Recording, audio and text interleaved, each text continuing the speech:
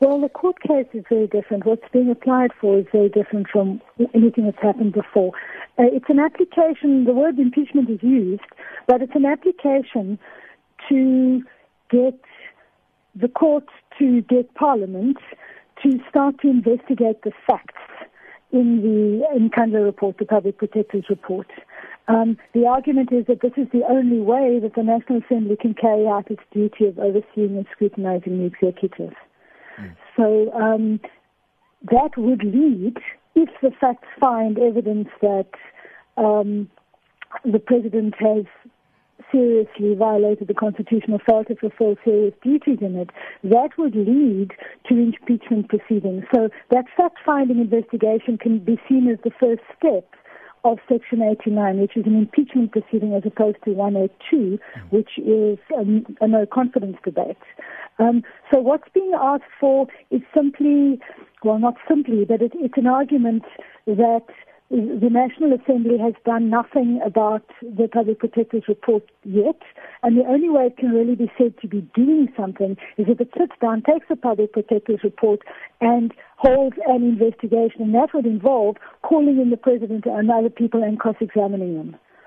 And that is actually what happens normally during an impeachment. Our Section 89 doesn't set out that process, but the argument of the EFF and the UDM is that that is a necessary first step. You can't go through Section 89 until you know your facts.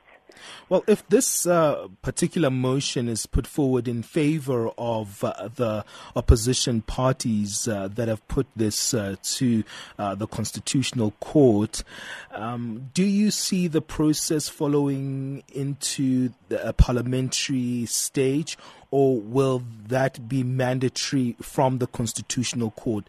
So what I'm asking is, what will happen if this judgment is actually in favor of the applicants?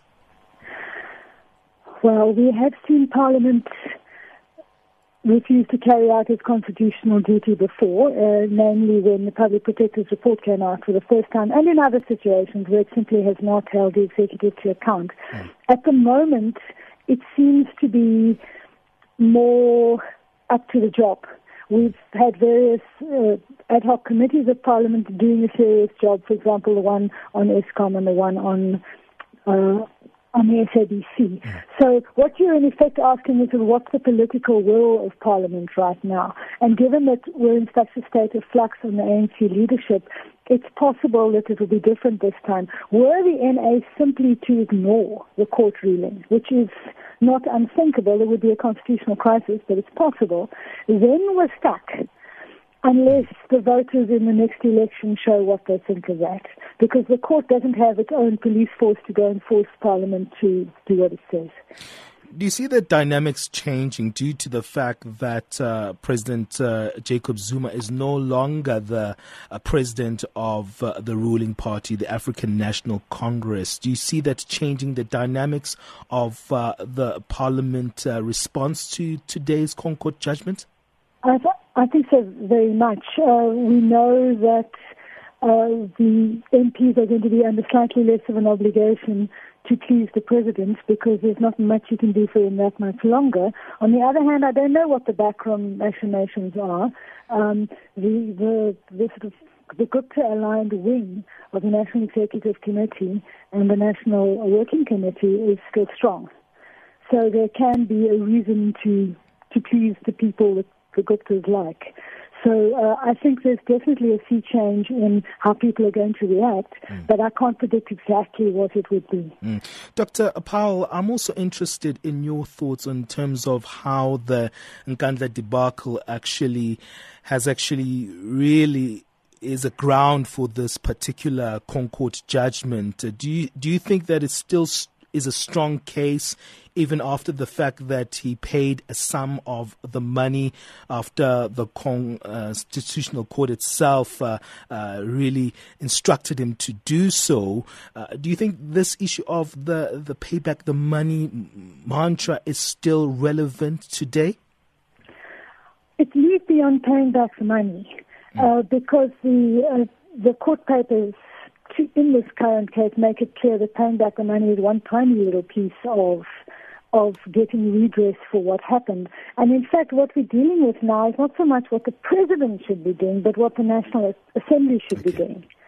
So it's moved from just give us our money back so that we're not impoverished as a state to let's make sure that the institutions of the country work. So I think that the whole pay back the money mantra anchored this whole thing. But it's moved from a simple demand that, don't steal from us to let us have a proper government.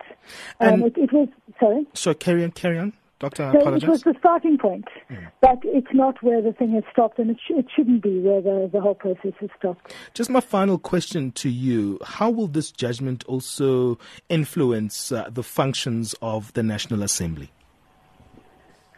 Well, if it's effective, and if it holds that the National Assembly has to oversee and scrutinize executive action in some sort of meaningful way, such as setting up an ad hoc committee and investigating the president, it will lead to more effective oversight and a stronger parliament, and that would be a very good thing. Well, thank you so much for giving us your time. That's Dr. Cathy Powell, who's a senior lecturer in public law at the University of Cape Town.